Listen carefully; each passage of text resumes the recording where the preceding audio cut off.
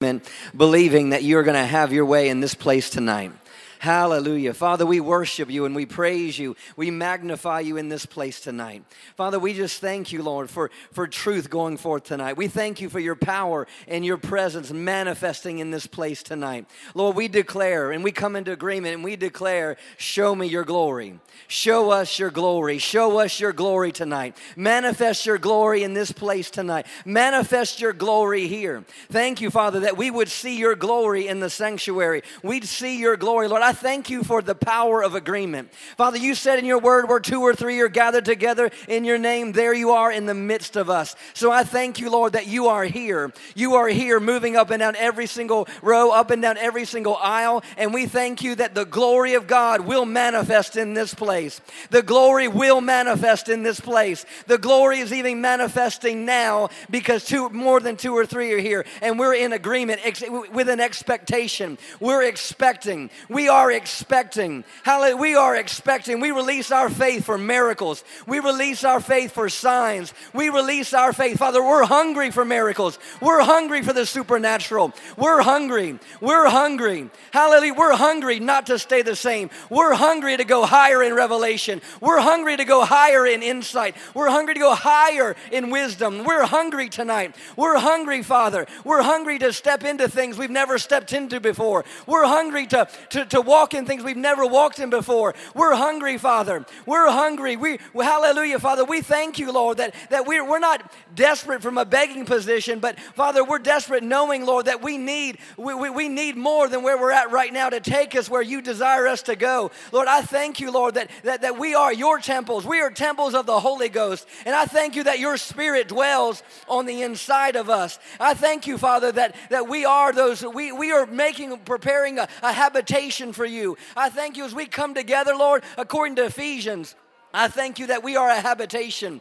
We are a habitation in this place. This is a place of habitation. This is a place, Father, of habitation. It's a place where you're manifesting even now. It's a place where you're moving even now. Oh, Father, I thank you, Lord. Hallelujah, for your goodness manifesting in this place. I thank you for your strength. I thank you for the strength that comes from knowing you. I thank you for the power that comes from knowing you and walking with you. Oh, Father, I thank you that we're walking with you. We're walking with you, Lord. I thank you that you are moving in this service, that you're working through Dr. Roberts tonight, working through our worship team tonight, working through Dr. Savelle tonight. Hallelujah. I thank you that you're working with your word. You're working with the word. You're working with the word preached. I thank you that you're working through the vessel. You're working through the vessel that's going to minister tonight. Even now as he's continuing to prepare, I thank you for insights.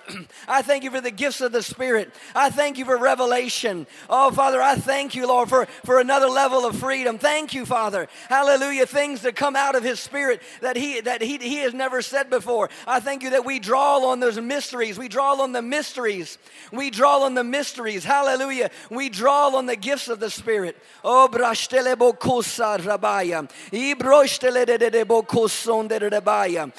Roboko sherebeki ando romokota. Rabaki ando lobosho. Brandele nemando robogoste. Rabaki ando lomoso kora. Rabaki ando lomoso kote rebaya. Romogonde rende lebasto. Brakete leboste brande. Brabakate roboste. Brandele rebote. Ridigi isto. Brombande lede de maku. Ramande rende lede de bokoste. Ramande rendele de boko sharabaya. Ramande rendele de bosto. Ramande rengede de isto koso. Ramande rendele de boko sharabaya. Brandele de bakuto roboso. Ramande rendele de boko shor robokosa. Ramande lene maso koramaya. Ramande rendele namaso. I thank you for unity of heart tonight.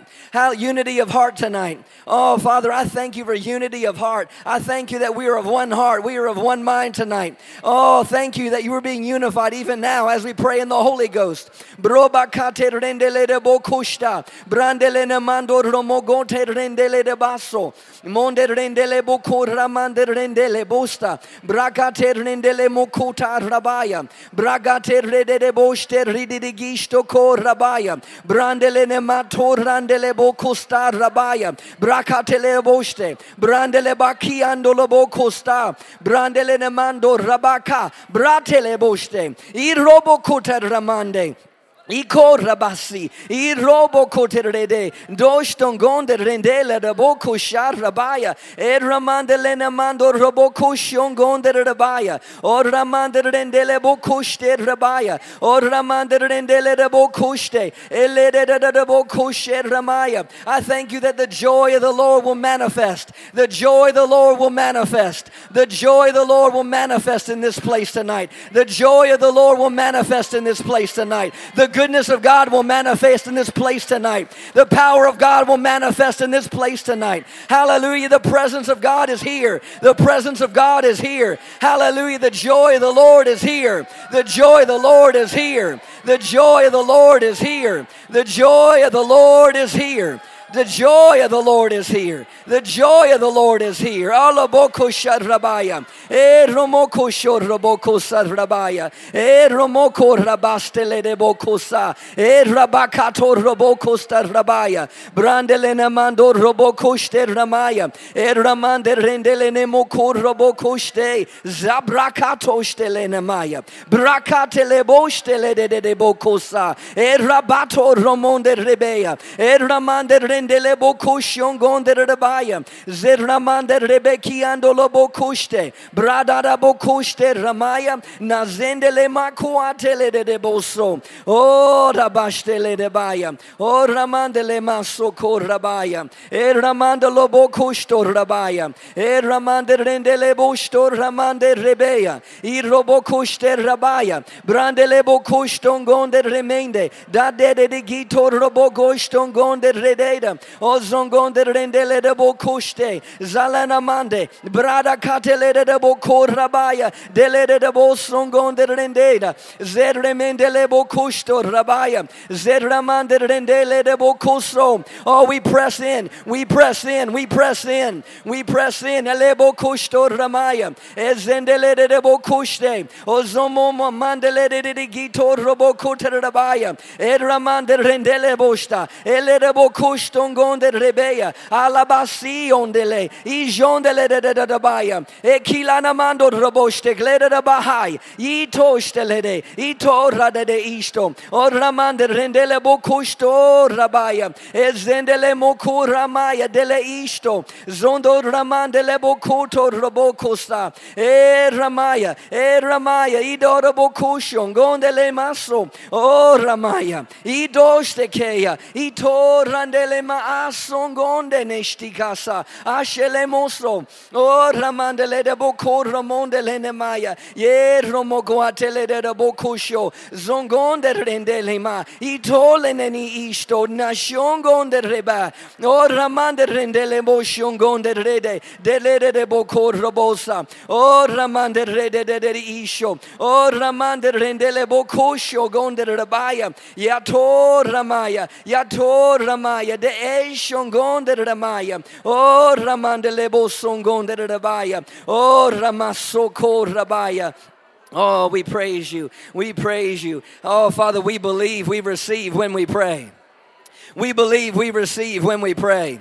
We believe we receive when we pray. Oh, hallelujah.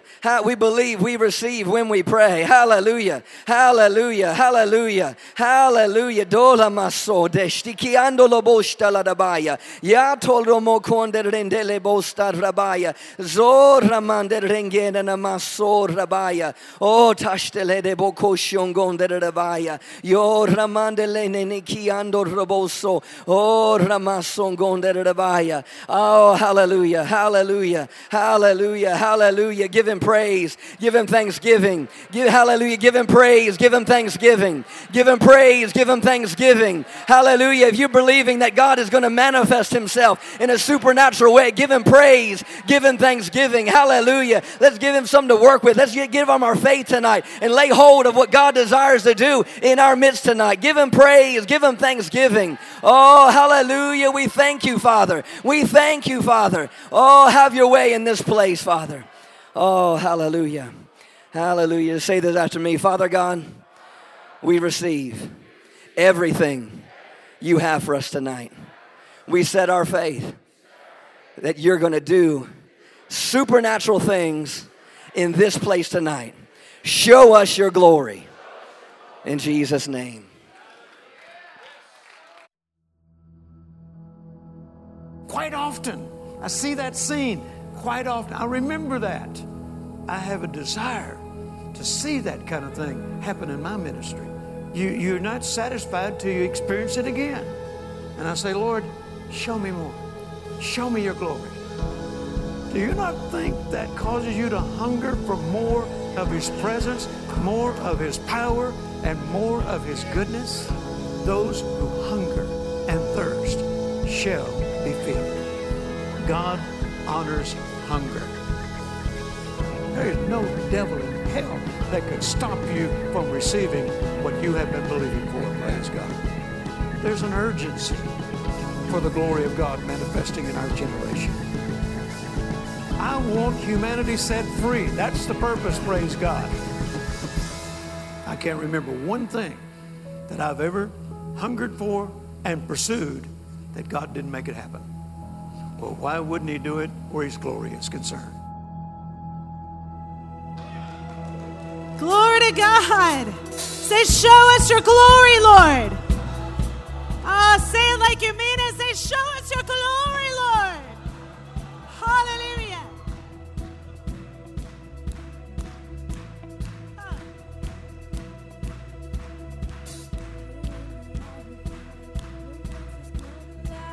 The sacrifice of praise, a city on a hill, surrender to your will, your glory on display, your glory on display.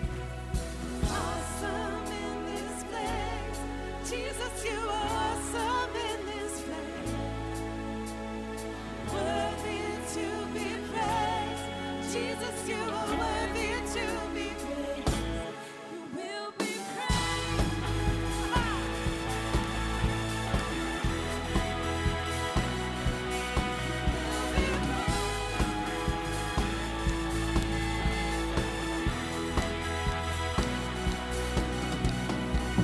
You love the force of grace, consuming every space. It's uncontainable. You're coming like a flood. Our hearts are filling up. All things are possible. Hey, all things are possible. Awesome in this place, Jesus, you are awesome in this place. Worthy to be praised, Jesus, you are worthy to be praised. You will be praised.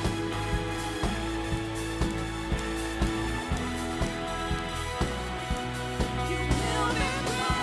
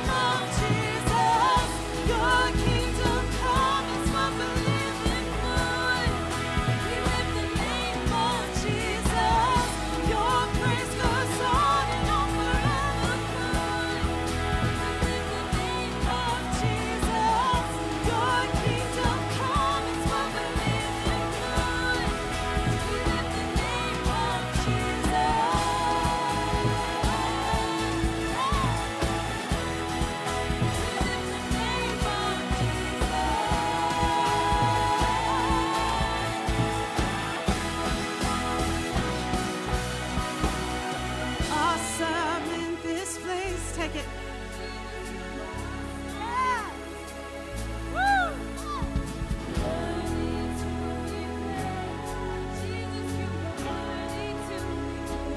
Awesome.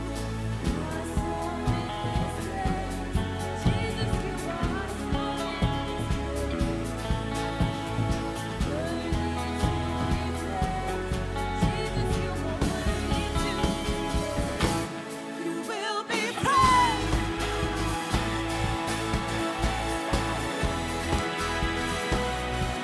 You will be praised.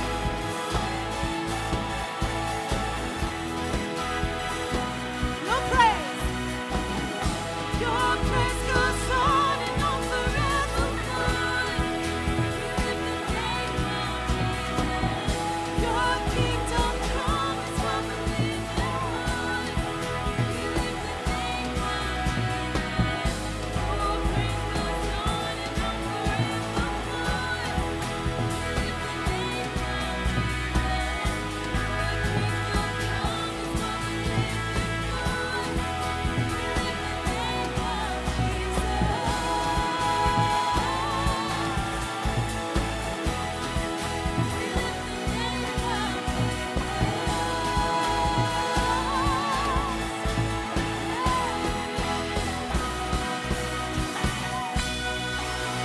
Jesus! Jesus! Hallelujah! Come on, shout Jesus! Woo! Glory to God. Glory to God. Glory, glory, glory, glory. Glory, glory, glory.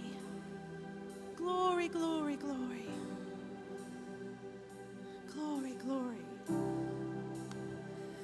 Say this after me. Say, I believe that my God is a God of miracles, a God of wonders. Whew.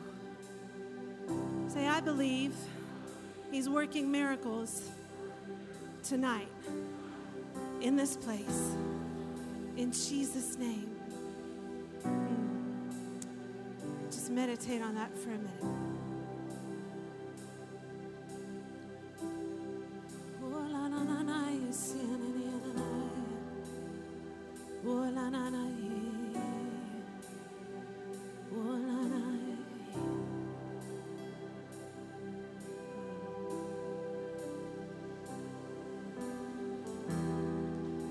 The one who made the blind to see is moving here in front of me, moving here in front of me. The one who made the deaf to hear is silencing my every fear, silencing my every fear. I believe in you. I believe in you. You're the God of miracles. I believe in you. I believe in you. That you're the God of miracles. Oh, yes, you are.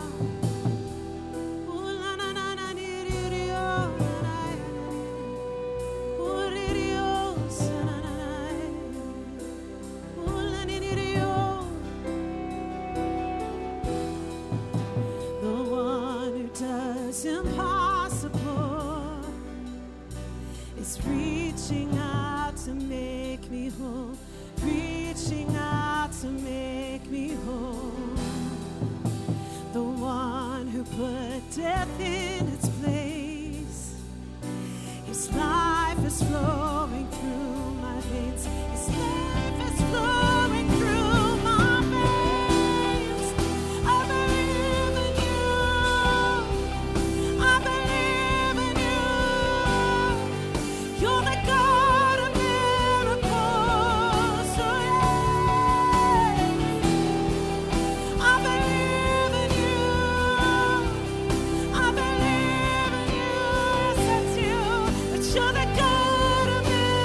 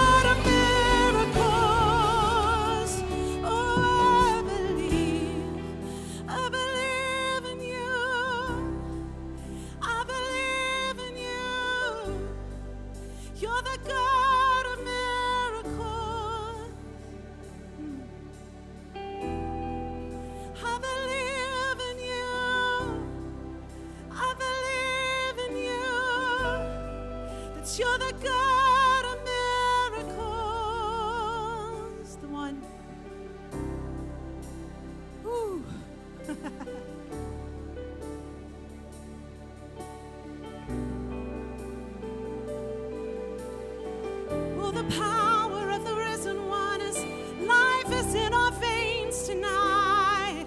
His life is in our veins tonight. His life is in your veins tonight. Come on. The God who was and is to come. The power of the risen one. Oh yes. The God who brings the dead to life. He's the God of miracles.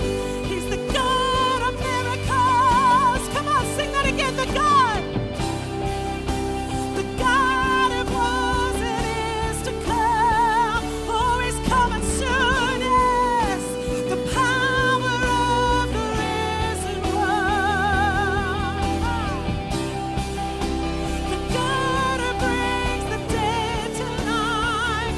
You're the God of miracles. You're the God of miracles. I believe in you.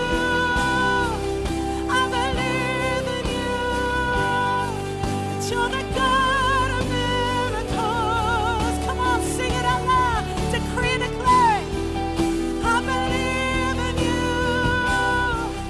I believe in you. That you're the God of miracles. Oh yes. Oh, hallelujah. Hallelujah. Glory to God. Woo. Woo.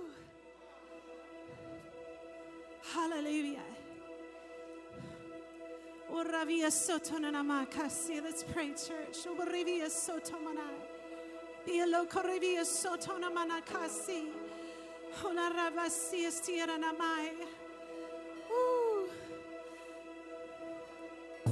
Thank you, Jesus.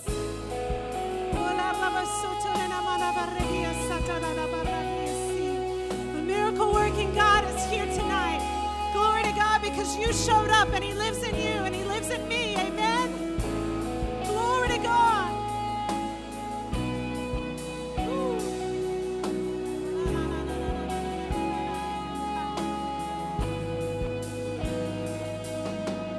Here as we wait, seek your face. Come and make your throne upon our praise. Here in this place, have your way. The moment that we see you, we are changed. Show us your glory. Show us your glory. And wonder and surrender, we fall down. Show us your glory. Show us your glory. Let every burning heart be holy ground. Oh yeah.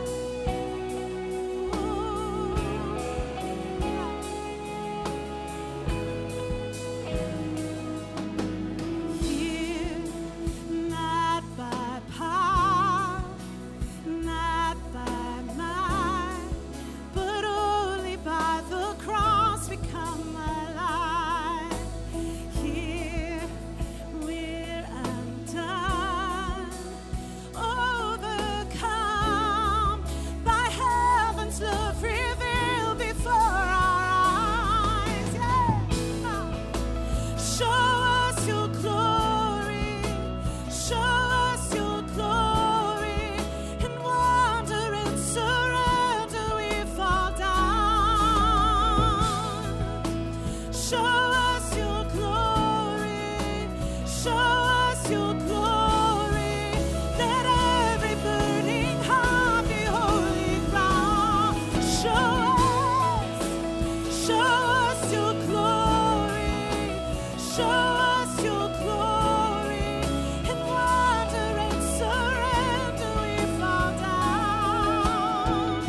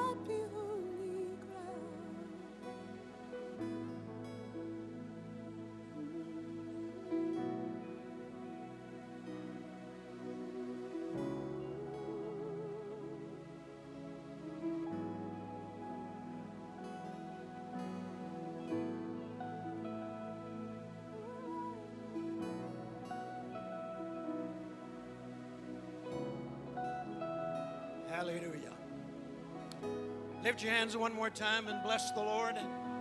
And as you're lifting your hands and blessing Him, say out loud, Lord, show us your glory. Say it again, Lord, show us your glory. Father, we worship you tonight. We are hungry for your power, hungry for your presence, hungry for your glory.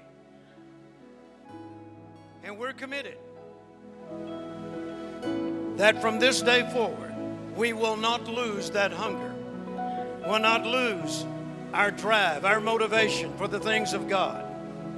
In fact, we intend to take it up to another level in the name of Jesus. Lord, we're not satisfied any longer with just doing ministry, having church. We want encounters with you. We want your presence manifesting in everything that we do. And we give you praise and we thank you that you will accommodate us. You will not deny us. For it is your great desire to manifest your presence, to show us your glory, to display your power in the name of Jesus. And we receive it. We bless you. Hallelujah, hallelujah. Glory, glory, glory, glory to God. Someone in here has been battling with an ear infection. Also someone that you've had this constant ringing in your ears. I want you to come up here real quick. An ear infection, this constant ringing in your ears. Hold that, Tony.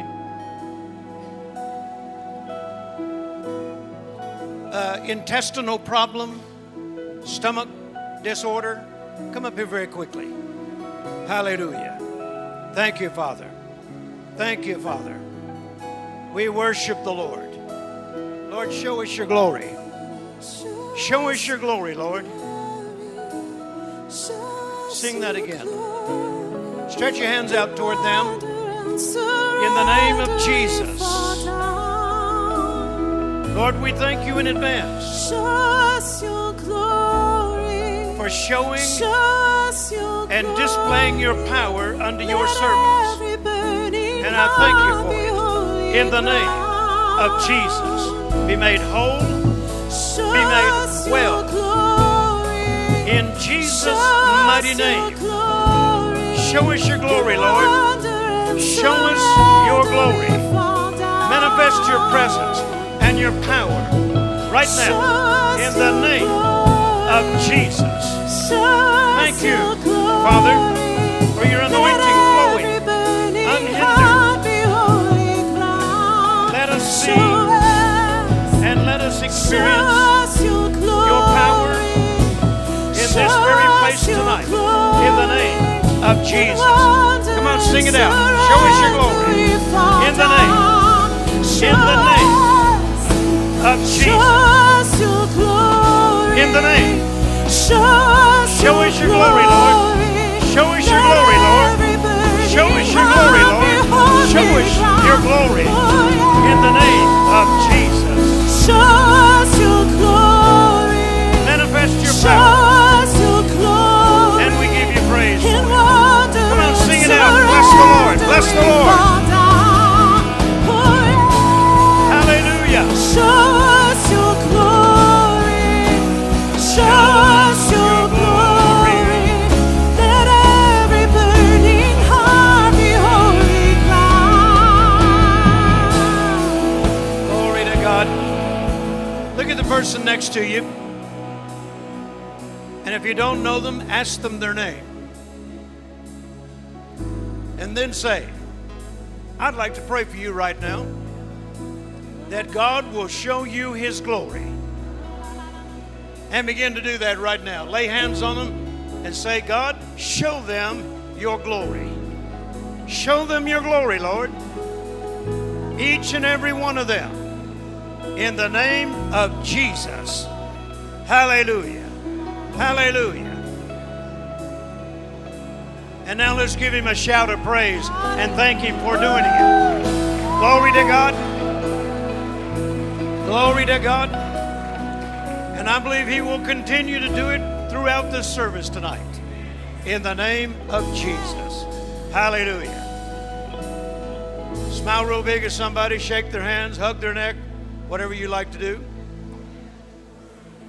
And tell them it's great being in the presence of God. Hallelujah. Hallelujah. You can be seated. Tony, would you bring me those things there? Welcome, everyone. Thank you for being here tonight. And we're looking forward to a great and powerful service. Brother Richard Roberts is going to be ministering as the Spirit of God is leading him. Hallelujah. And I believe it's going to be a memorable time.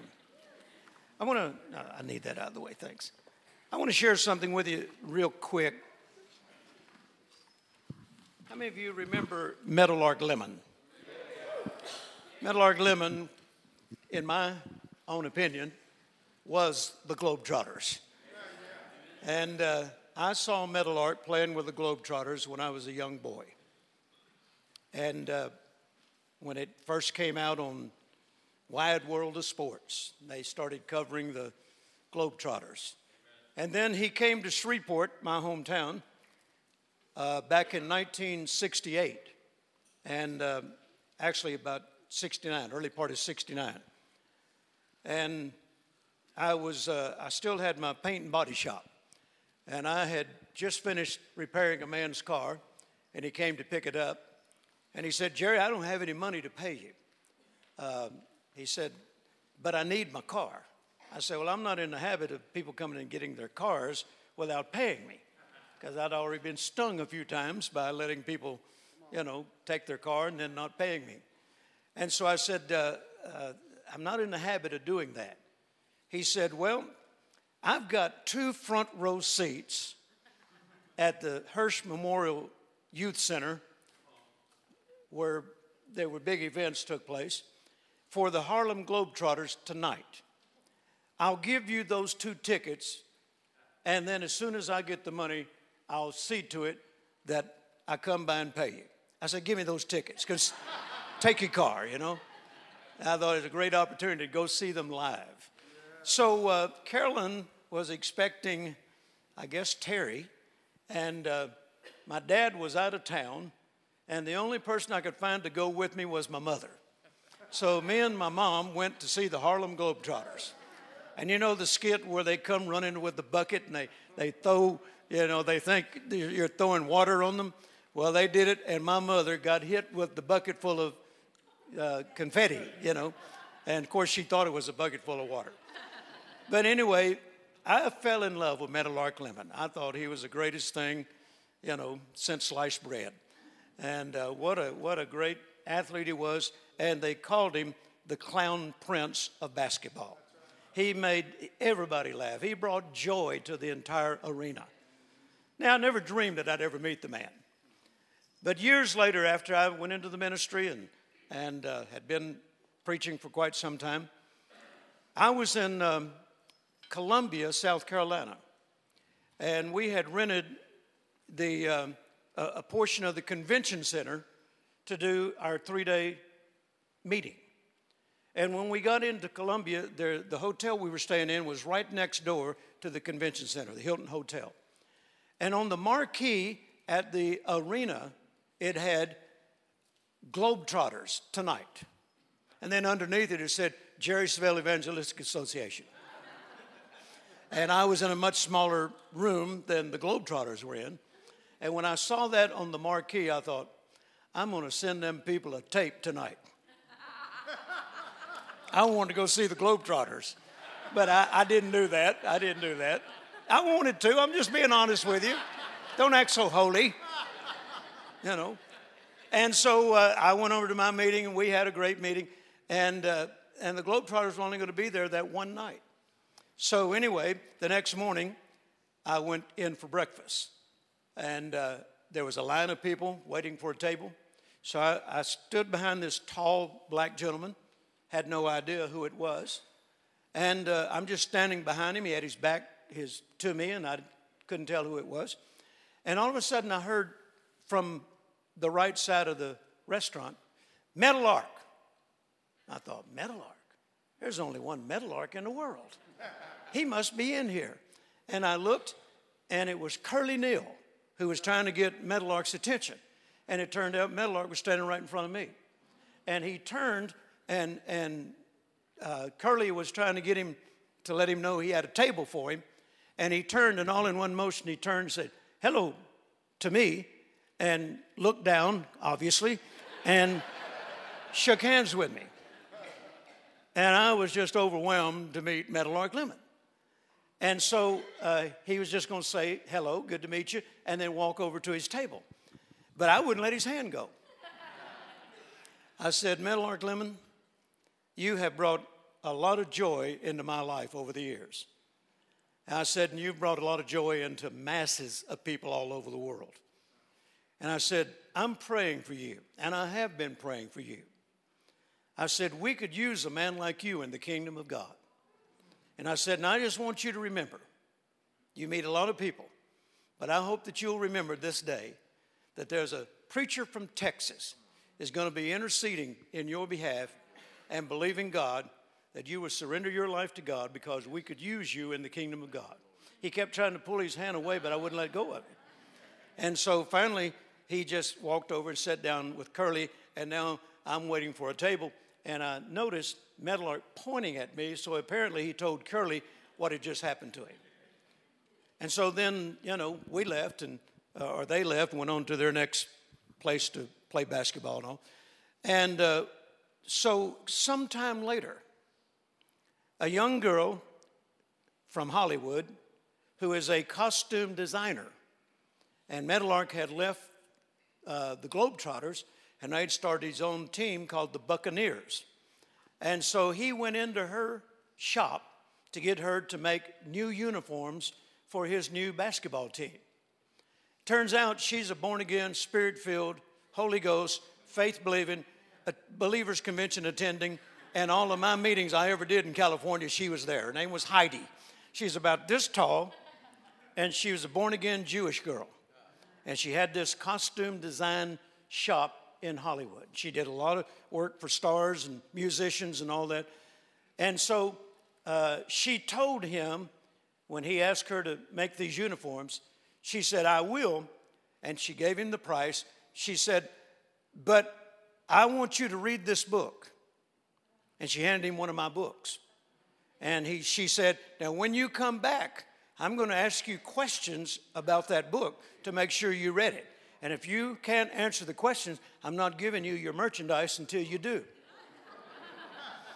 So she made sure he read the book. So anyway, he came back to get the merchandise, and he said, who is this guy? And she said, well, he's a friend of mine. And she said, in fact, he comes to California often. He said, I want to meet this man.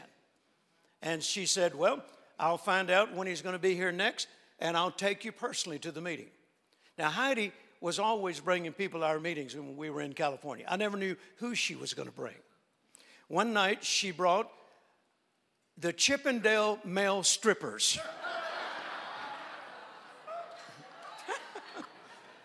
She made costumes for them. Briefs. But she sewed prayer claws in them. So every time they got up to dance and strip, they had prayer claws in their briefs that they didn't even know about. And some of them were getting born again, having experiences with God. And so she brought the Chippendale male strippers to my meeting. One time she brought, I think, the entire Federation of Bodybuilders to my meeting. There was 10,000 pounds of muscles take up the first two rows. I felt really small standing in front of them. But I never knew who Heidi was going to bring. So we were scheduled to be in Oxnard, California. I'd rented the auditorium there. And Heidi called me and she said, I have someone I'm bringing to the meeting tonight. Would you allow me to bring him in before you went out to preach? I said, of course. I said, who is it? She said, I'm not telling you. And so when I got there, we were waiting for Heidi to show up until I went out to preach. And in a little while, she walks in with Meadowlark Lemon. And so he told me how much he enjoyed this book. And he said, Heidi prayed for me. I've given my life to the Lord. I'm a Christian now. And he said, and I need a mentor. I need somebody to teach me the Bible. And I said, well, Meadowlark, this is not the first time we've met. He said, oh, really? I said, we met in Columbia, South Carolina, about a year ago. And I held your hand in the restaurant of the Hilton Hotel, and I wouldn't let it go. And I said, there's a preacher in Texas going to be praying. And he interrupted me. He said, you're the one. You're the one. He said, I never forgot that. And he said, isn't it amazing that God brought me back to you? And so eventually, we had Meadowlark to move to Fort Worth. He lived in our home for a while, and I mentored him and took him on meetings with me. And then he entered in eventually into full-time ministry. And I'm telling you, he touched lives all over, not only America, but all over the world. Because everywhere we went, particularly my generation, they all recognized him. Everywhere we went, they knew Meadowlark Lemon. He never turned anybody down. He was cordial and gracious to everybody that recognized him and smiled and talked with him and hugged him and took pictures with him and so forth. And he became a son in the Lord to me. When Meadowlark had to go to the hospital for surgery for heart, he was already nearly 80 years old. And they called me and told me that he was having heart surgery. So I went to be with him. And when I walked in, the doctor was standing over his bed, and he was just getting him ready for surgery. And when Meadowlark turned and saw me walk in, he said, Dad! And the doctor turned around and said, Dad? He said, that's my dad. He said, he's your dad? He said, yeah, that's my dad. The doctor kept looking at me and said, well, I can see a little resemblance. And so I got to be with him during the heart surgery and stayed there until he got out and stayed a while until he began to recover and so forth. And we just had great times together. We had some of the most delightful, fun times I'd ever had in my life. A lot of times when we would be flying somewhere, the flight attendant would recognize him.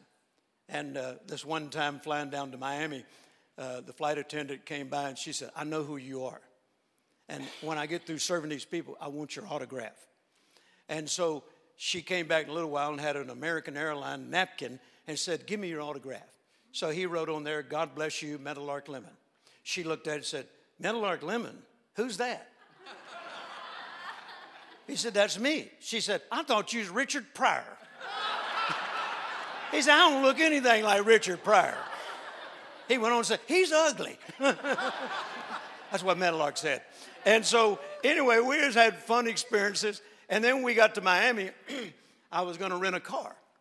So we're standing up at the Hertz counter, and I'm about to ask for this car I had reserved. And when the guy came out, he saw Meadowlark. He said, oh, my Lord, Meadowlark Lemon. I can't believe it. Oh, my Lord, it's Meadowlark Lemon. Can I shake your hand? He said, sure. And there was a guy back in an office there, heard this conversation going on. So he come running out there, and he said, oh, my gosh, Meadowlark Lemon. I can't believe it. And so they're talking and shaking hands and all. And then Meadowlark said, and this is Curly Neal, pointing to me. And he said, Curly Neal, Meadowlark Lemon and Curly Neal. I can't believe it. And then he looked at me and said, you're shorter than I thought you were.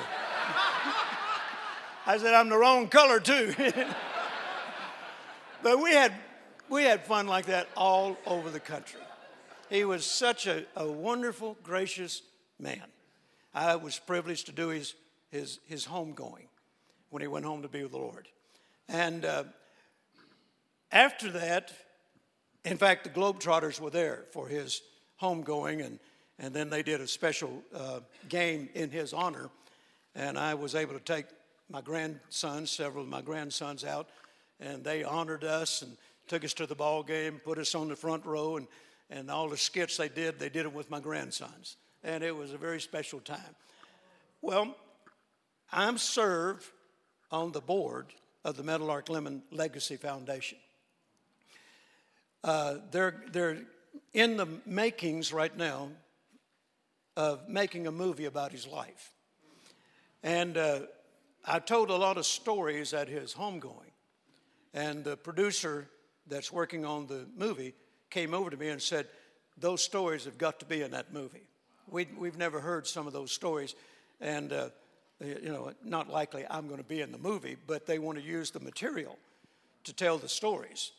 If I'm in the movie, I'll be signing autographs later, okay? And maybe I'll play Curly Neal. I don't know. But anyway, I'm a founding member of the Meadowlark Lemon Legacy Foundation. And one of the things that we're doing, and some of you may be interested in this, we are generating funds for basketball courts to be placed all over America. The Meadowlark Lemon Legacy Foundation basketball courts. And most of them are going to be built in the inner cities. Now, not only there, but there are a lot of churches now that have their own gymnasiums and so forth, or in the planning stages of building gymnasiums. And we want as many churches as would like to put in a Meadowlark Lemon Legacy Foundation basketball court on their property or in their city. And so there's a lot of material about all that. I don't have time to cover it all. But his book, Trust Your Next Shot, is a great book about his life story. Meadowlark, when he was a young man, went to the movies in Wilmington, North Carolina, where he was raised. He went to the movies back when you could pay a nickel to get in and watch 2 movies and cartoons, And he went to the movies, and they had a newsreel. I mean, if you remember when you used to go to the movies, and they had a newsreel during the intermission or something. And the newsreel was about the Harlem Globetrotters. And when he saw that, he went home and he told his folks, I just found out what I'm going to be. I'm going to be a Harlem Globetrotter. And the only thing he had to practice playing basketball, he took a coat hanger and wrapped it around and nailed it to a tree. And he took a milk carton can, a little small can, and used it as a basketball and learned to shoot basketball that way. And eventually, they gave him a tryout to become one of the Harlem Globetrotters, and he took the place of one of the former great Globetrotter, Goose Tatum. And the rest is history. Meadowlark went all over the world, played in front of kings and queens, and just an amazing life story. And that story is in this book, and we have it out on the table. I'm taking these books on our meetings to generate income to go toward these basketball courts. Here is a lithograph showing his life story as a Globetrotter. And Meadowlark was able to autograph all of these before he went home to be with the Lord. And so his autograph is on there. And you can find out more about it. They're on the table back there. And there's a packet if you're interested, or you know somebody, some businessmen in your city that might be interested in sponsoring one of these Meadowlark Lemon Legacy Foundation basketball courts. There's material back there where you can get it to us. And we want to place these, particularly in the inner cities. Meadowlark's heart was working with inner city kids. I went with him on several occasions, and they followed him like a Pied Piper. I remember one time in Anaheim, California, and I'll move on after this. In Anaheim, California, Meadowlark wanted to go and shoot some baskets. He said, let's go shoot some baskets. I said, I'll tell you what, you shoot baskets and I'll watch. So we went to this gym, and Meadowlark's out there doing all these fancy things, and there was about 8 young black boys came up with basketballs, and they're standing there watching him. Now, they were so young, they had no clue who he was.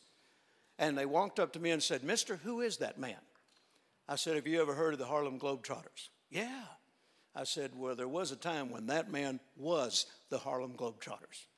He's one of the most well-known Harlem Globetrotters in the history of their organization." I said, "That is Meadowlark Lemon." Meadowlark Lemon. They didn't know who he was. I said, "And do you know what his most famous shot was?" "No." I said, "Half-court hook shot." "No way." I said, "Meadowlark, they don't believe you can do a half-court hook shot."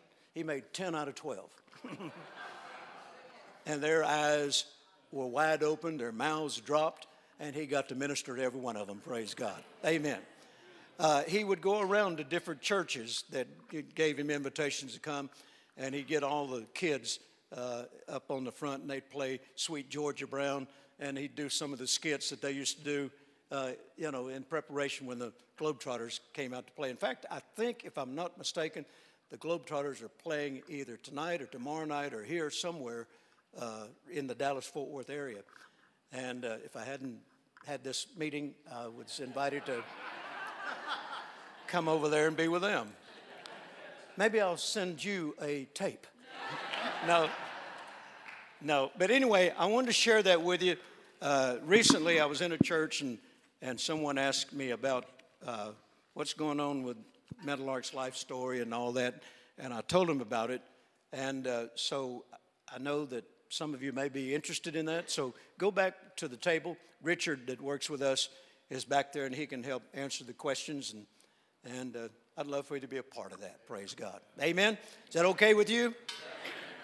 All right. Praise the Lord. Are you ready? No, are you ready? Ready to receive?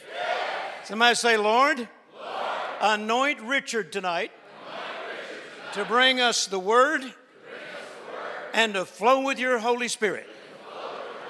And Lord, show us your glory. Let's welcome Richard Roberts. Amen. You're sending a tape, I'm going with you. Okay.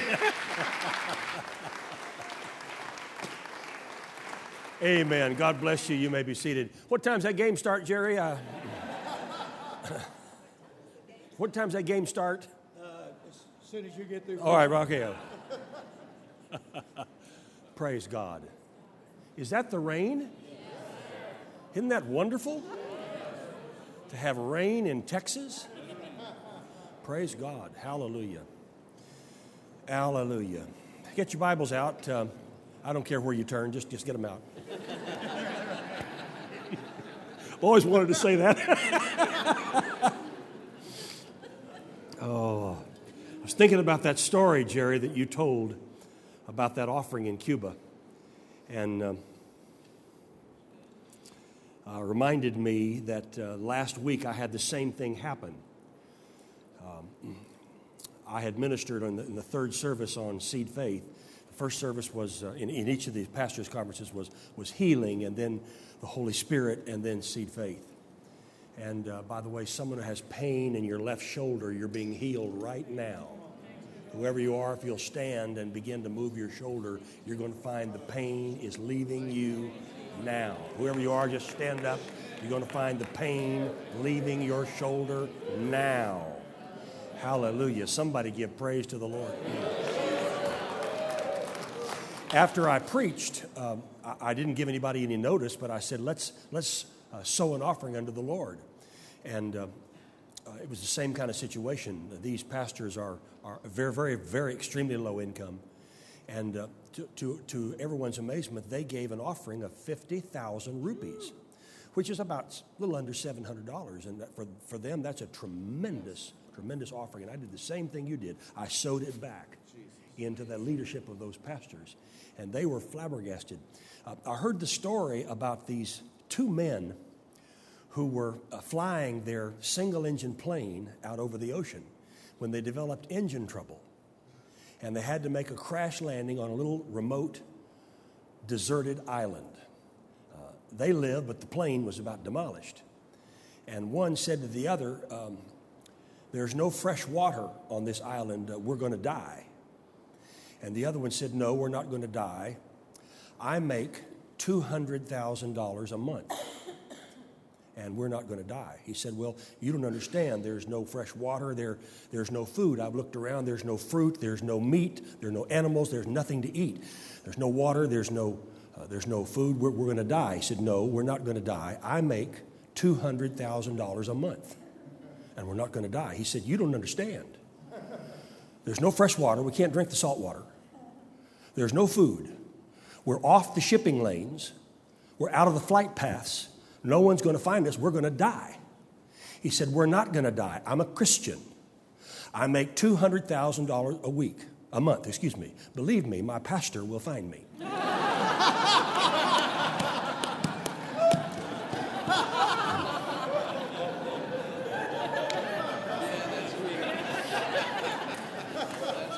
Strike close to home, huh? Oh, praise God. Father, we just enter into your gates with thanksgiving tonight. We enter into your courts with praise. We love you. We worship you. We give you all the honor. We give you all the glory. For yours is the kingdom, the power, the glory. We love you. We submit our lives afresh and anew. Thank you for Brother Jerry's message this morning. Thank you for Brother David's message this afternoon, and for all that's been accomplished, and for an opportunity for me to minister as well this morning as well as tonight. Thank you, Father. I give you praise, I give you honor, and I give you glory in Jesus' mighty name. Thank you for an anointing, a fresh anointing. In Jesus' name. And everybody said amen. Amen. We'll talk to you tonight about building a prayer tent, or praying a tent prayer. Building a prayer tent, or praying a tent prayer. I found this online. I thought you might be interested in it. And it's instructions on how to build a prayer tent. And it says, here's what you need to build a prayer tent. You need 4 yards of cotton fabric. Upholstery weight is best, at least 54 inches wide. You need 20 half-inch finishing screws and a power drill. Then you need 4 1.5-inch wooden screws, 4 1-inch by 2-inch by 6-foot boards, 1 1-inch by 2-inch times 5 feet board, and you need someone to hold the structure as you're building it. Then you lay the 2 6-foot boards on top of each other, then measure down 10 inches and put one of the 1.5-inch wood screws through both boards. And you repeat on the other 2 long boards and then spread them out to form an X on the top. Now have your friend hold on one end of the 2 boards while you hold the other. Place the 1 5-foot board between the X in your boards. Now, your prayer tent is finished. You can set it on the floor. It'll stand up by itself. And using the finishing screws, attach the fabric to the 6 boards. I thought that's amazing. They teach you how to build a prayer tent, but they don't teach you how to pray.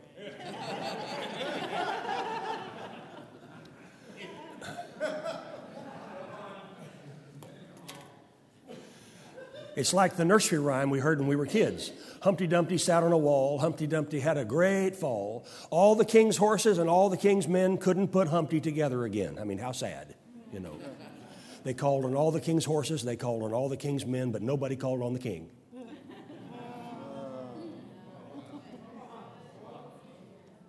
Building a prayer tent, or praying a tent prayer.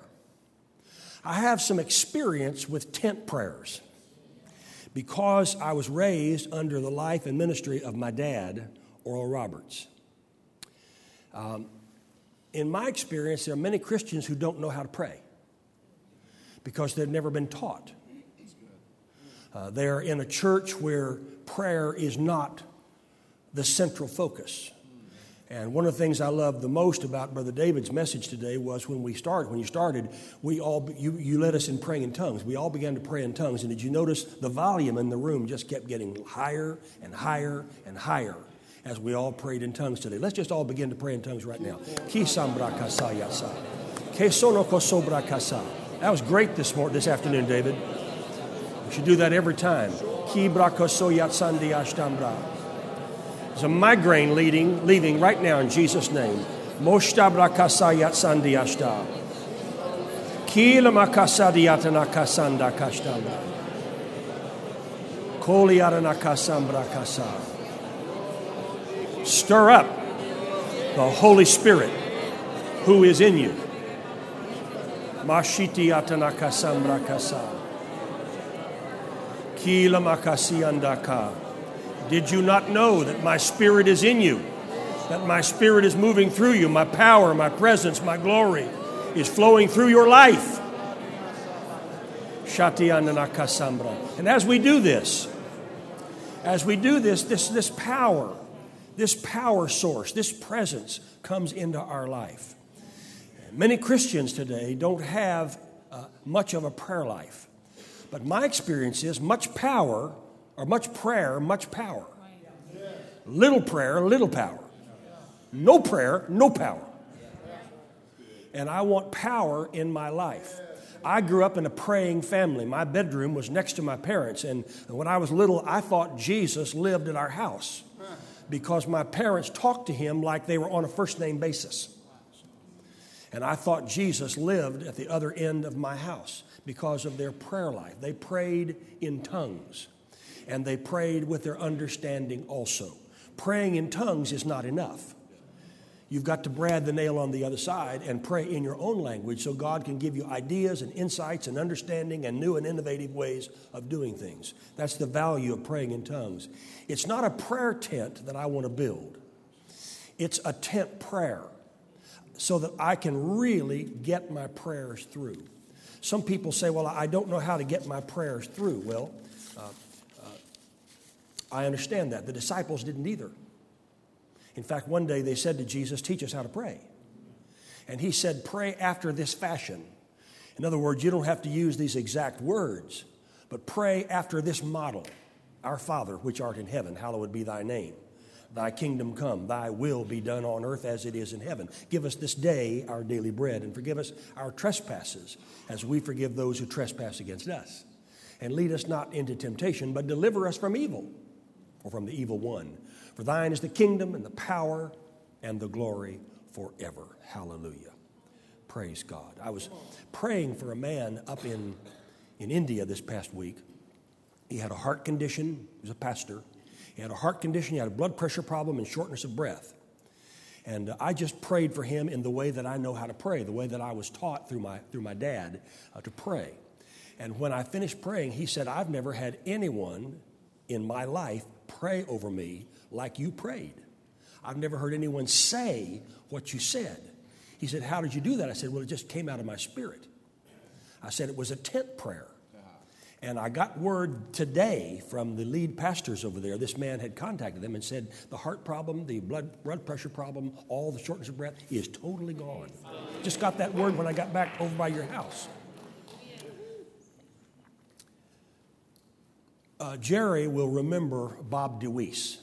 Bob was my dad's associate evangelist for many years. In 1949, my dad conducted a crusade in Tacoma, Washington, Carolyn, where you just were. And the chairman of his crusade was Reverend Bob DeWeese, who was a pastor of a local open Bible Pentecostal church. And my dad just fell in love with Bob DeWeese because he was an organizational genius. He had a powerful anointing on his life, had a great church. And my dad invited him after the services were over, after the crusade ended, he invited Bob to move to Tulsa and become his associate evangelist. And Bob began to pray. He and his wife, Charlotte, began to pray about it. And the Lord showed him that he could have an opportunity to win more souls to Christ as what he called being a second banana to Oral Roberts that he would ever have in Tacoma, Washington on his own. So he and his family had two sons. They all moved to Tulsa, and he became my dad's associate evangelist. And he was the real genius in organizing my dad's crusades. And they had a way about them of getting people out to come to the services. In order to get into the prayer line for Oral Roberts to lay hands on you, you had to have a prayer card. And the prayer cards were lettered. Prayer card letter A, And then there were a number of cards with the letter A. Then there were a number of cards with the letter B and letter C and on down through the alphabet, depending upon how many people wanted prayer.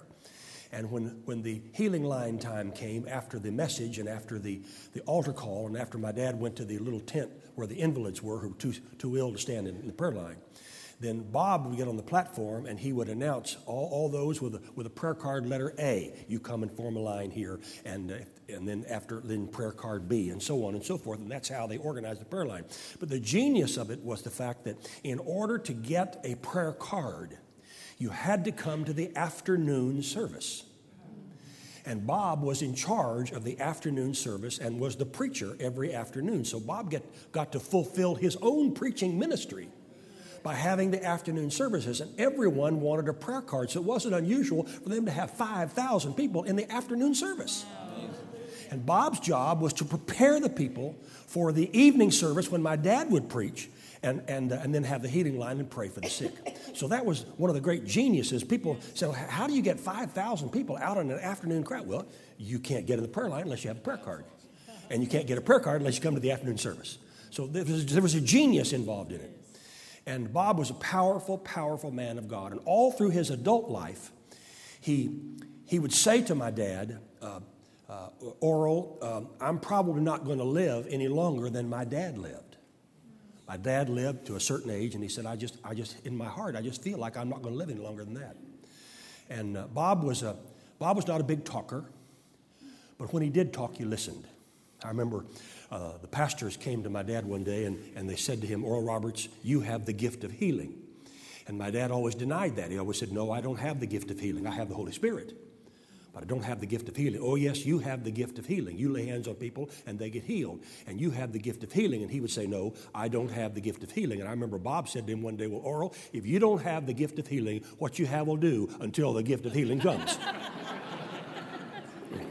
But when Bob talked, you listened, because he made a lot of sense.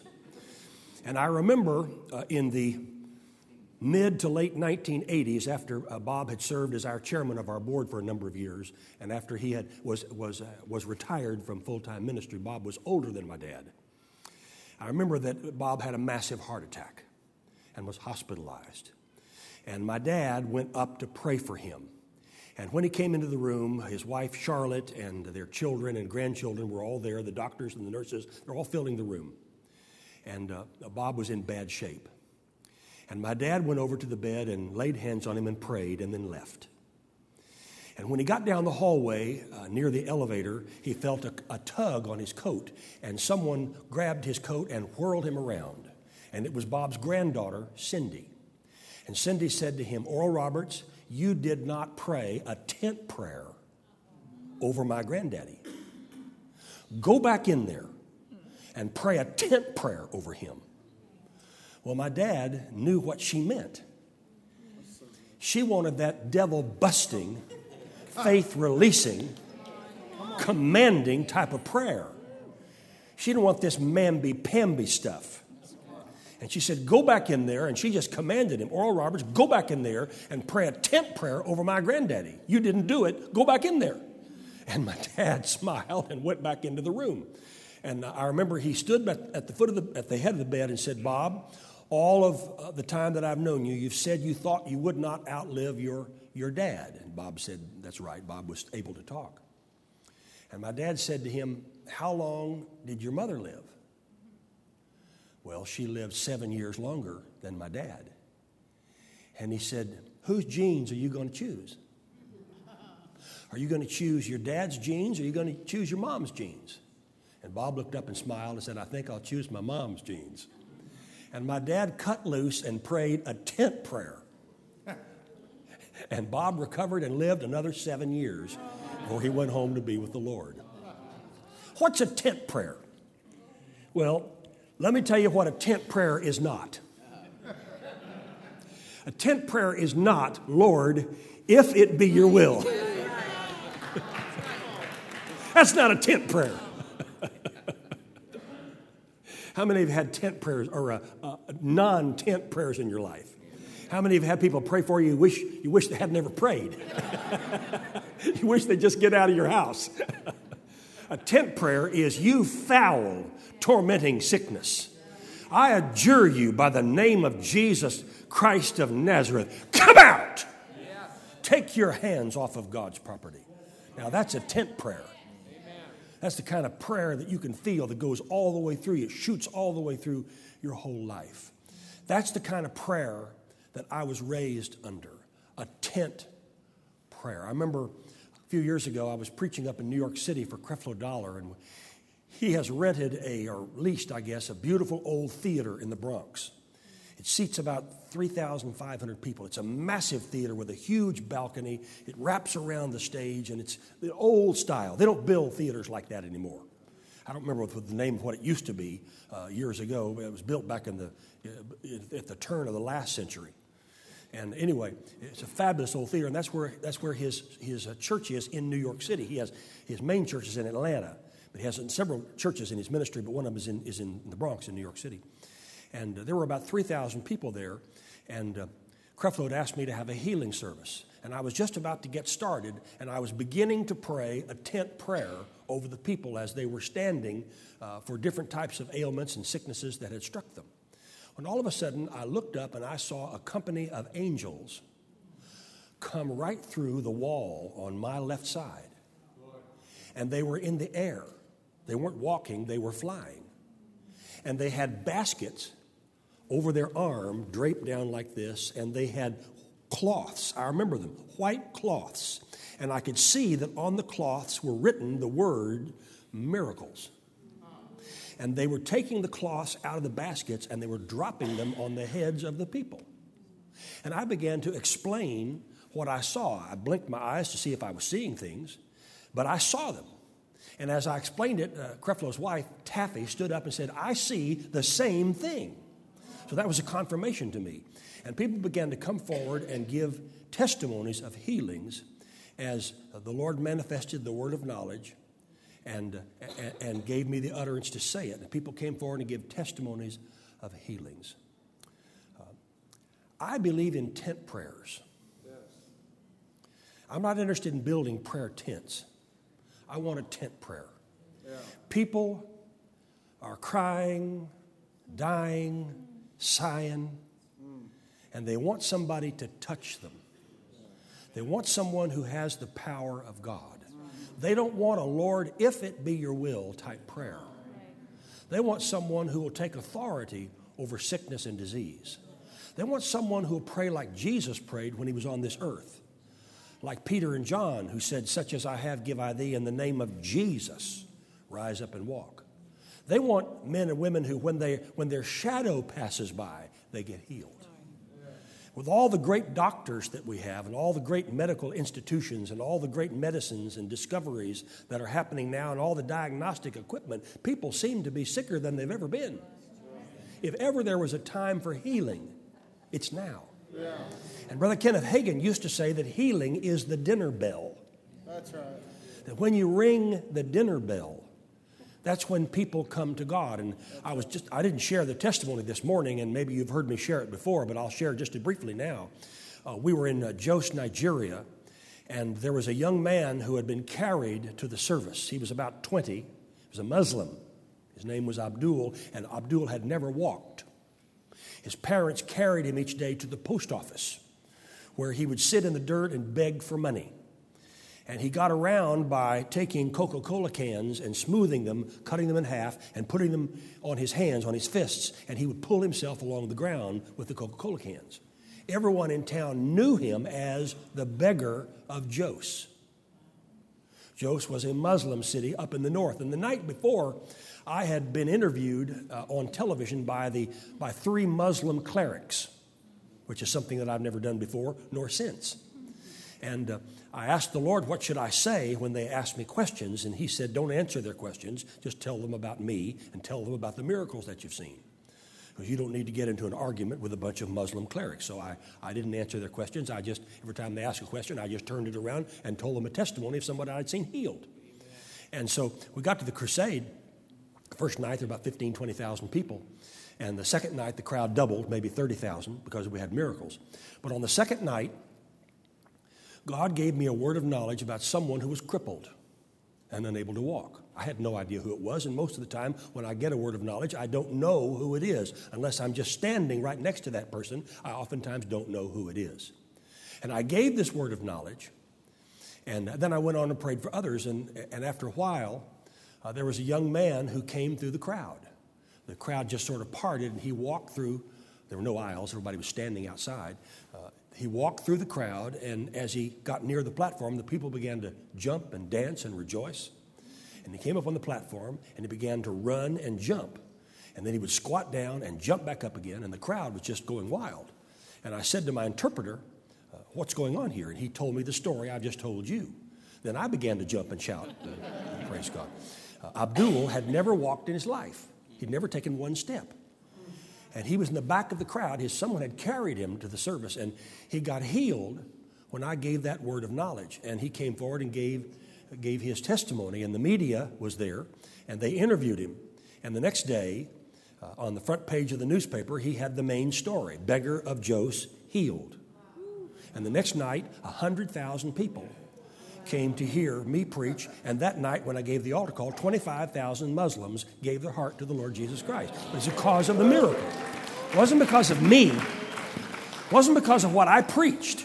It was because they saw the miracle. Because when you see a miracle, it will do something to you. A miracle is something that's supernatural. A miracle is something you cannot explain away. And when you are in the healing ministry, you're going to be criticized, you're going to be ostracized, you're going to have people stand against you, they're going to say scurrilous things about you that aren't true. It goes with the territory. One of the reasons why I didn't want to be a Christian is because I did not want to be hit like I had seen my father hit when I was a boy. Because they did everything imaginable to him, and I had to grow up in that atmosphere, and I had to go to school in that atmosphere with the teachers and the students making fun and laughing and joking and mocking. I grew up in all of that. And I didn't want that in my life. I wanted my own dream in my own life. I wanted to be a nightclub entertainer. I was gifted to sing, and I was already singing in clubs, and I wasn't interested in Christianity, you know. I've often told the people, I told my dad, get the hell out of my life. You know, I was a teenager, and my dad said, well, that's what I'm trying to do. I'm trying to get the hell out of your life. Sounds funny now. It wasn't funny then. But I didn't want the life that I have now. But I knew that I was called to it. And when you know that you're called, you come to a place where you have to make a decision. And I'm thankful that I made that decision. And I was thinking about that this afternoon as I was in my room, because you've been talking about your 50th anniversary. Well, 50 years ago, last month, I gave my heart to Christ. 50 years ago this month, I joined my dad in the healing ministry. And 50 years ago next month, I went on television with him. And I've been on television for 50 years. I think I've done I counted them up once, I think I've done some 16,000 television programs in my life. And I've been through all of that, and I'm grateful now. In those days, when I was back as a teenager, I wasn't interested, as I said, but then God got hold of my life. And the thing that hurts me the most about ministers is that many of them do not pray for the sick. But Jesus said we are to teach, preach, and bring His healing power to people in need. Amen. People are desperate for miracles. Yes. And they want someone who will pray for them. Yes. I said it this morning, I want to say it again. Imagine what would happen in every one of your churches this Sunday or the next time you are at home, if at the end of your message you say, is any sick among you? And call for the elders of the church, bring some anointing oil, and say, come forward, let us lay our hands on you and pray the prayer of faith. For the prayer of faith shall save the sick person, and the Lord will raise you up. Amen. I think one of the main reasons why ministers don't pray for the sick is because they're afraid they'll fail. But when you know that you're not the healer, that God is the one who heals, that it takes the pressure off of you. Your job is not to heal, your job is to pray and to believe God and to encourage them. So I'm deeply immersed in the healing ministry. Before my dad died, He and I were together for a few days, and he put his hand on my leg and said, "Son." And whenever my dad said "son," I knew he was going to prophesy. He always called me Richard, or he called me Rich. But when he would say "son," I knew I was going to get a prophetic word. Because the last few years of his life, he prophesied far more than in his early life. In fact, my mother would say, "You better get out here. Dad's prophesying over everything that's moving." And he said, "Son, when I go home to be with the Lord, you're going to have a double portion of my spirit. You already have a healing anointing. You already have a part of that double portion, but you'll have the full double portion when I'm gone." And he said, "You're going to have happen to you what has happened to me all these years." And I said, "What do you mean?" He said, "Well, you know how the power of God flows down my right arm and into my hand and shoots out my fingers." And I said, "Yes, I've experienced that, because whenever you lay your hands on me or on somebody else, it feels like you put your finger in an electric light socket." As a matter of fact, he was called before several judges over the years to swear under oath that he did not have some type of device up his sleeve when he prayed for people. I remember when that happened in Miami. And he said, "You're going to have the same kind of power, except it's not going to shoot down your right arm. It's going to shoot down your left arm."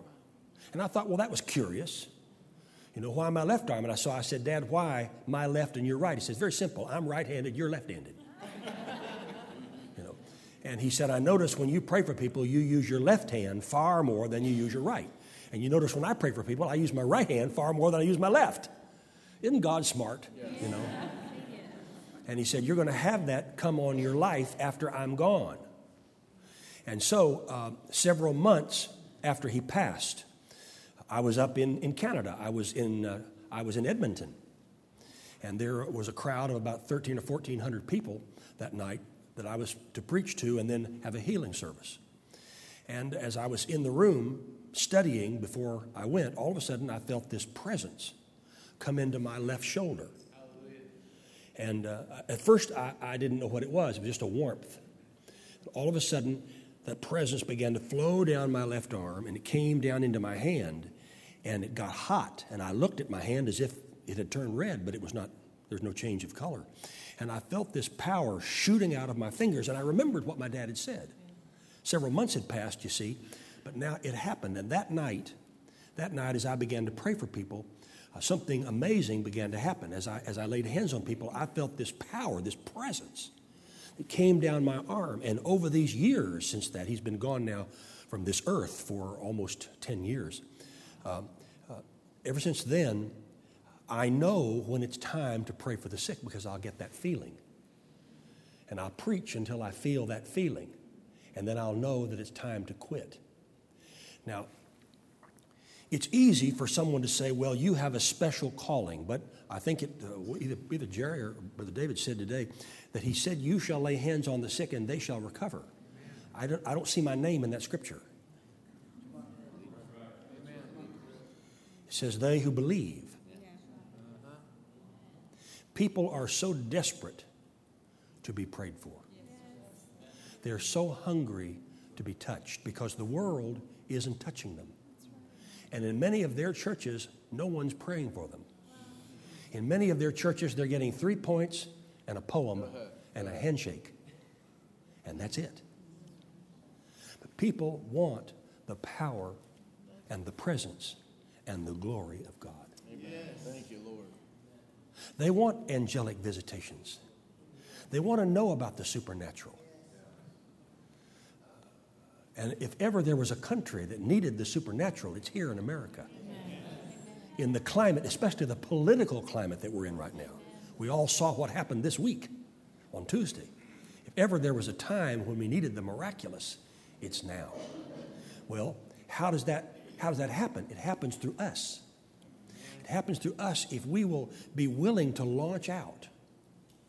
Now, is everyone you pray for going to get healed? Probably not. My dad probably had far more failures than he had successes. But he had enough successes.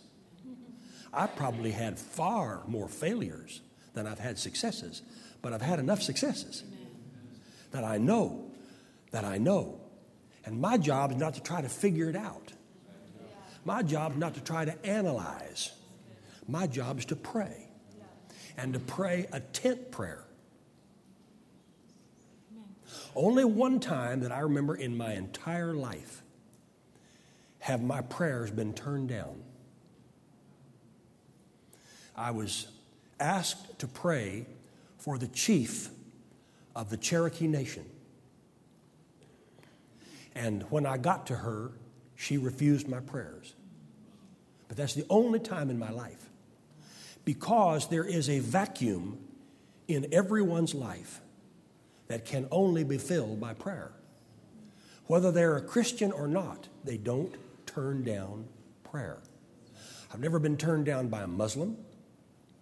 I've never been turned down by a Hindu. I've never been turned down by a Sikh. I've never been turned down by an atheist. I've never been turned down for prayer by anyone except one person in my whole ministry. Because people want prayer. And when they get sick, their mind goes to God. And they want a connection. And you and I are to be the faith connection. Let that sink into you tonight. And if you're not praying for the sick every Sunday, then you ought to be. You see people in your congregations, they look good, they're dressed well, but you don't know what's going on the inside. That's right. And that compassion, that irresistible urge to remove the problem, that's what compassion is. Compassion is not sympathy. Compassion is not, I'm so sorry, I wish there was something I could do. No, that's sympathy. But sympathy will not ever get the job done. But the compassion, that desire to remove the problem, that's what should rise up in each one of us. So that when we pray, we're not building a prayer tent. We're praying a tent prayer. And we have the authority and we have the right and we have the calling to take the name of Jesus, which is above every name named in heaven and earth, and use that name. Jesus gave us that right on the last night of his earthly life. He said in John 16:24, before now have you asked nothing in my name. Ask and you shall receive, that your joy may be full. He gave us the power of attorney to use his name. So the pressure is off of us. Our job is not to heal. Our job is to pray and to believe God, and never to say to someone, well, you must not have had any faith. Because that's a lie. You're contradicting God, who said, I have given every man the measure of faith. What you must say is, now I'm setting my faith with you. I'm not coming out of this prayer of agreement until the miracle is manifested. That's what you say. And when you realize you're not the healer, you're the one doing the praying. You're in sales, you're not in management.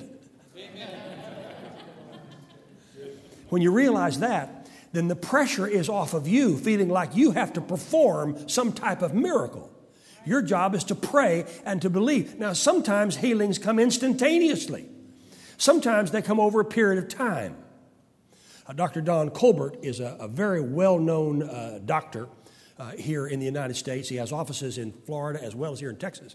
And he recently told me that in his experience, all his life of traveling in ministry, he said about 16% of miracles are instantaneous.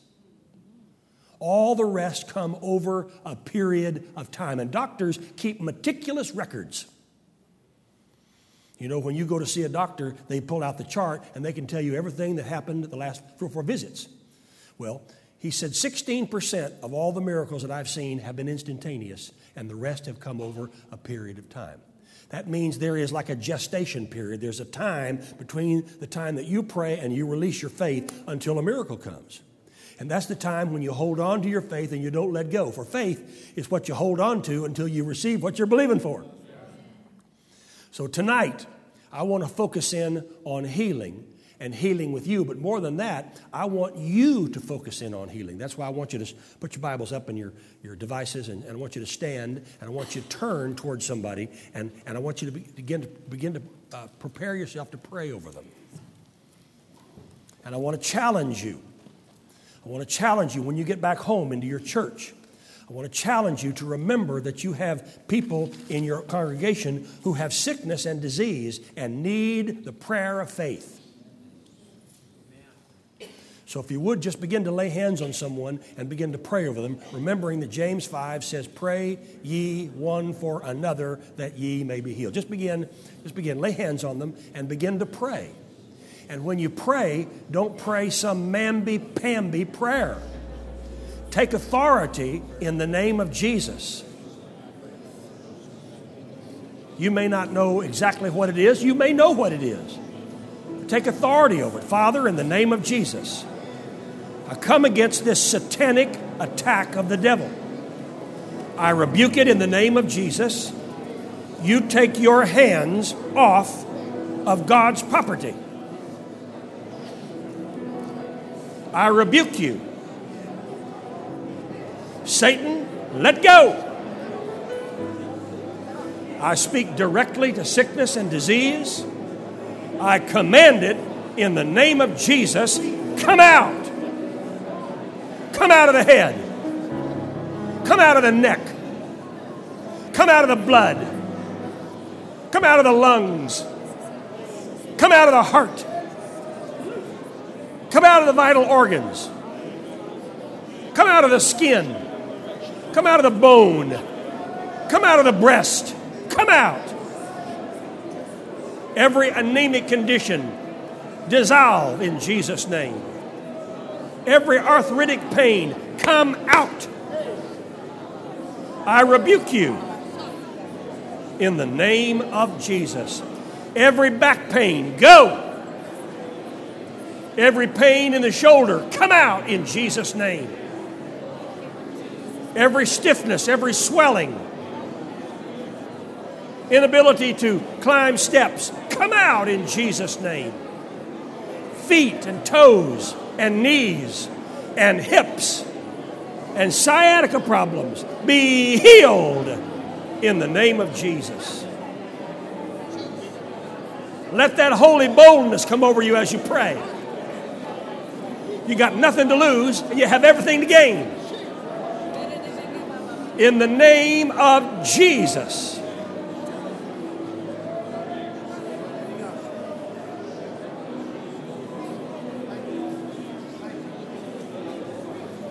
Mi sombra kasiat sandiashta. Kela mosondi kabra kasati kishti andakasa. Kola mashianda kasambra.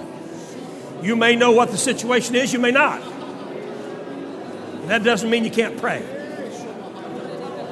That doesn't mean you can't pray with authority.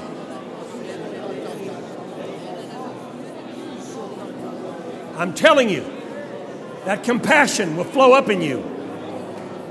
People will respond.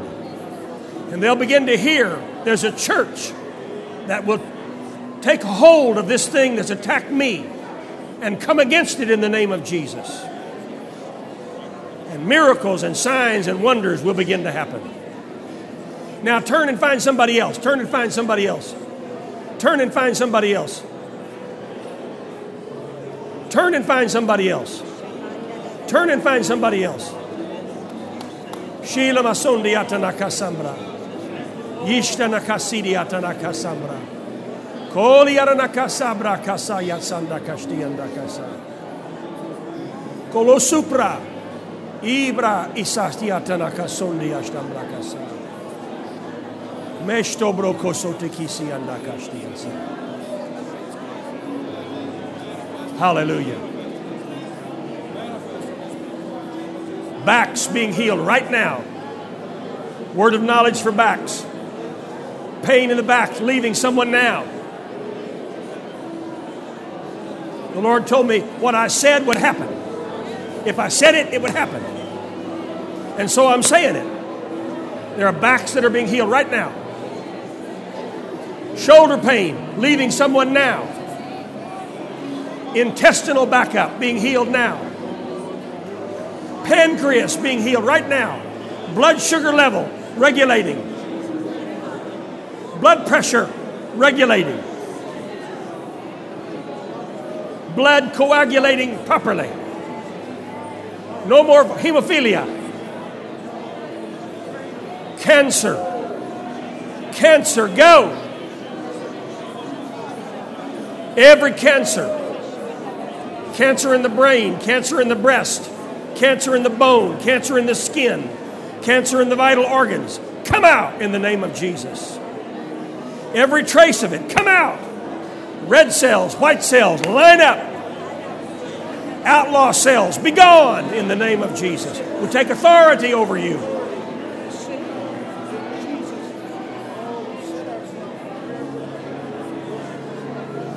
Kila makasia. Stomach condition, bowels, colon, intestines, liver, pancreas, gallbladder, reproductive organs, be healed in the name of Jesus. I send the word to you tonight.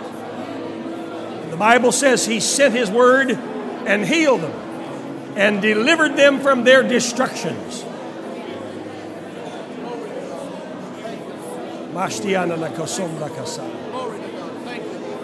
Hallelujah. Hallelujah. There's healing all over this room tonight. There's healing all over this room. Pain is leaving. Not going to have to manage it anymore. Pain's leaving.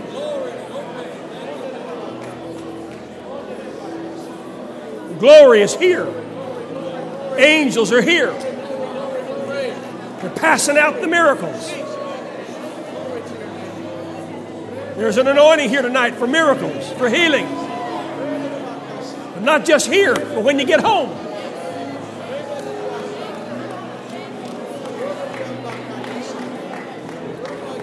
Now just begin to lift your hands and give Him thanks and give Him praise. Give Him honor, give Him glory. Thank Him for healing that is in process. Thank you, Lord, for healing that is in process. We receive it by faith. We declare we are the healed of the Lord. From the crown of our heads even unto the soles of our feet. Not in our name, but in the name of Jesus, whose name is above every name named in heaven and earth. We praise you, Father. Worship you. Masiata nakasombra kasa. Kishiti kisimbriata nakasamra. Now, who can tell tonight? Right now, as we've been praying, someone laid hands on you, and as I prayed, who can tell there's healing happening in your body right now? Just wave your hand at me. Hold it up high. Hold it up high. Look at the hands. Look all over. Look around. Look at the hands. You see, it doesn't require anything special. And I think that's one reason ministers don't pray for people as often, because they think they have to do something special. All we did was just pray. It is so simple that we sometimes trip over it. If we'll just pray. He said it. You lay hands on the sick, and they'll begin to recover. May happen instantaneously, may come over a period of time. But our responsibility is to pray. His responsibility is to heal. I'm not interested in building a prayer tent. I want to pray a tent prayer. I want to pray the type of prayer that's a devil-busting prayer, a faith-building prayer, a disease-kicking prayer. I want to pray with authority. I don't care what anybody thinks. I've come too far.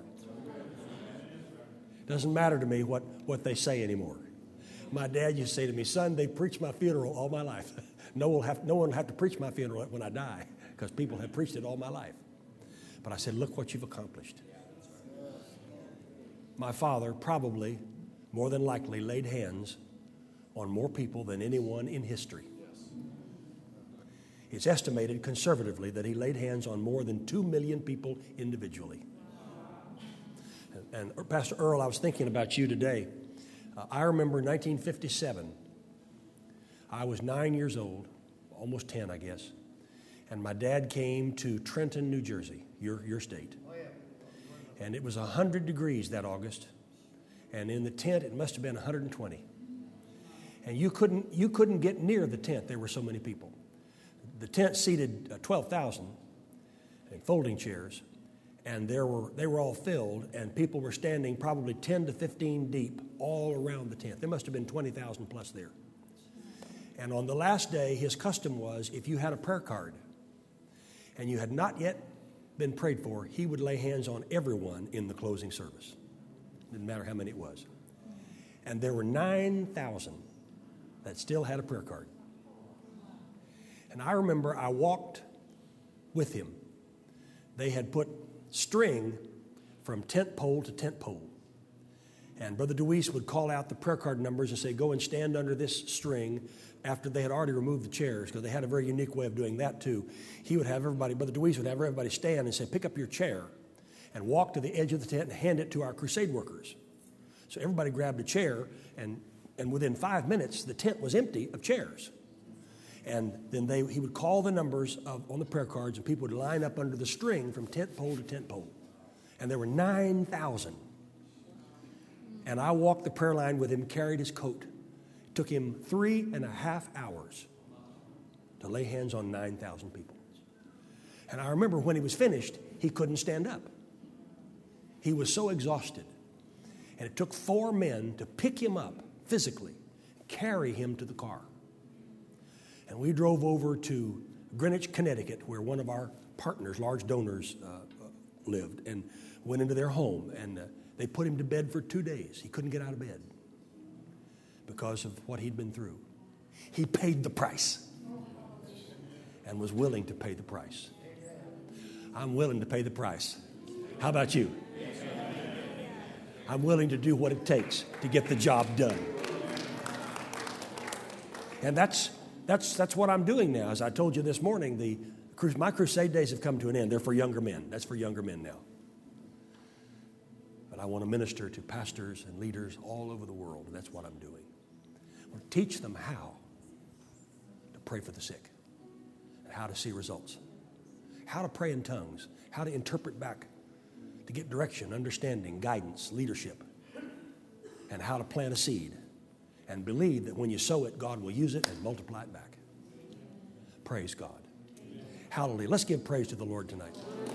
Come on, Jared. Come on, Justin. Come on, give a shout unto the Lord. Oh, thank you, Father. Oh, thank you, Father. Justin, in the name of Jesus, a fresh touch of the Holy Spirit comes on you right now to preach and teach and take this ministry forward like never before. In the name of Jesus. I feel I was supposed to lay hands on you tonight. And I'm so glad you walked up here. I knew I was supposed to do it. I just didn't know when. Thank you, Father, for a fresh touch of the anointing of the Holy Spirit upon his life and ministry. In Jesus' name. Amen. Praise God. Hallelujah. Receive it.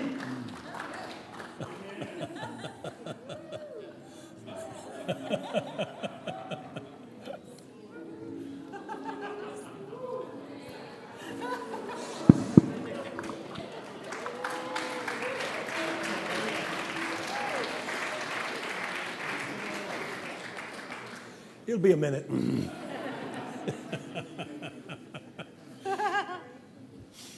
Praise God. Hallelujah. Isn't God good? Praise the Lord. Hallelujah. I remember one night, my dad, I was standing next to him, he was praying for the sick. One man came through, and my dad detected demons and had to cast them out. And the next person, he detected demons and had to cast them out. And then a third person came through, and he turned and said, that's amazing. You have two or 2 or 3 demon-possessed people in a row. And the last one, he said, this was just, and they said, well, this is a pastor. This last one is a pastor. And my dad said, I'm so sorry. I didn't know he was a pastor. He said, it's all right. He's the meanest pastor in town.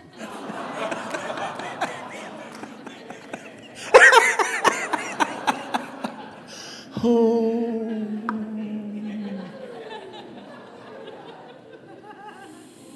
Sometimes my dad would turn over to me and say, son, I'm sicker than the ones I'm praying for. I can remember times when he would lay hands on somebody and turn and vomit himself, on the floor and keep praying for people. That's that never quit, never give up attitude. Because the compassion of God is flowing. Now, I want that in my life. How about you? I want that. I want that. I want that. I can't go in a shopping mall and see somebody that's ill without finding a way to run over. I'll bump into them on purpose. If they're in a wheelchair, I'll walk. Oh, excuse me. I'm so sorry. They don't know I'm praying for them. Just compassion. Anytime you want to talk now. So did you enjoy this evening? Amen. Hallelujah. Don't stand next to me.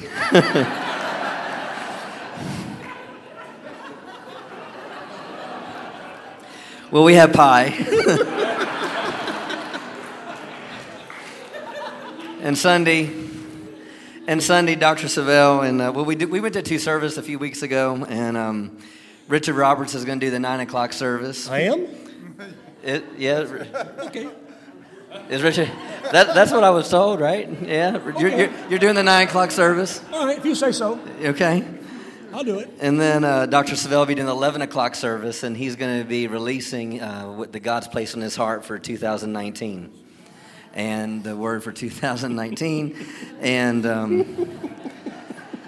yeah, and it's going to be good. It's going to be really good. It's already good. It's really good. Getting good again. It's really good, really good. Woo! Yeah, it's really good.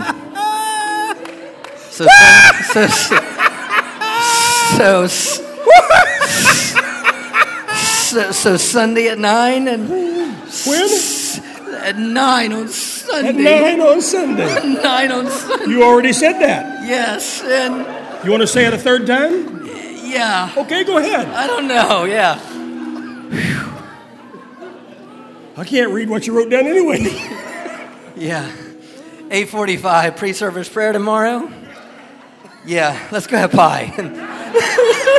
Well, is it 8:45 or is it 10? Which one is it?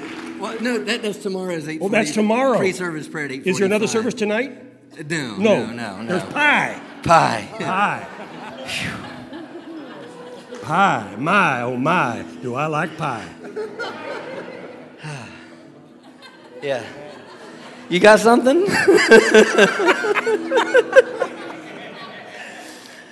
No, it's all on you right now. Hallelujah.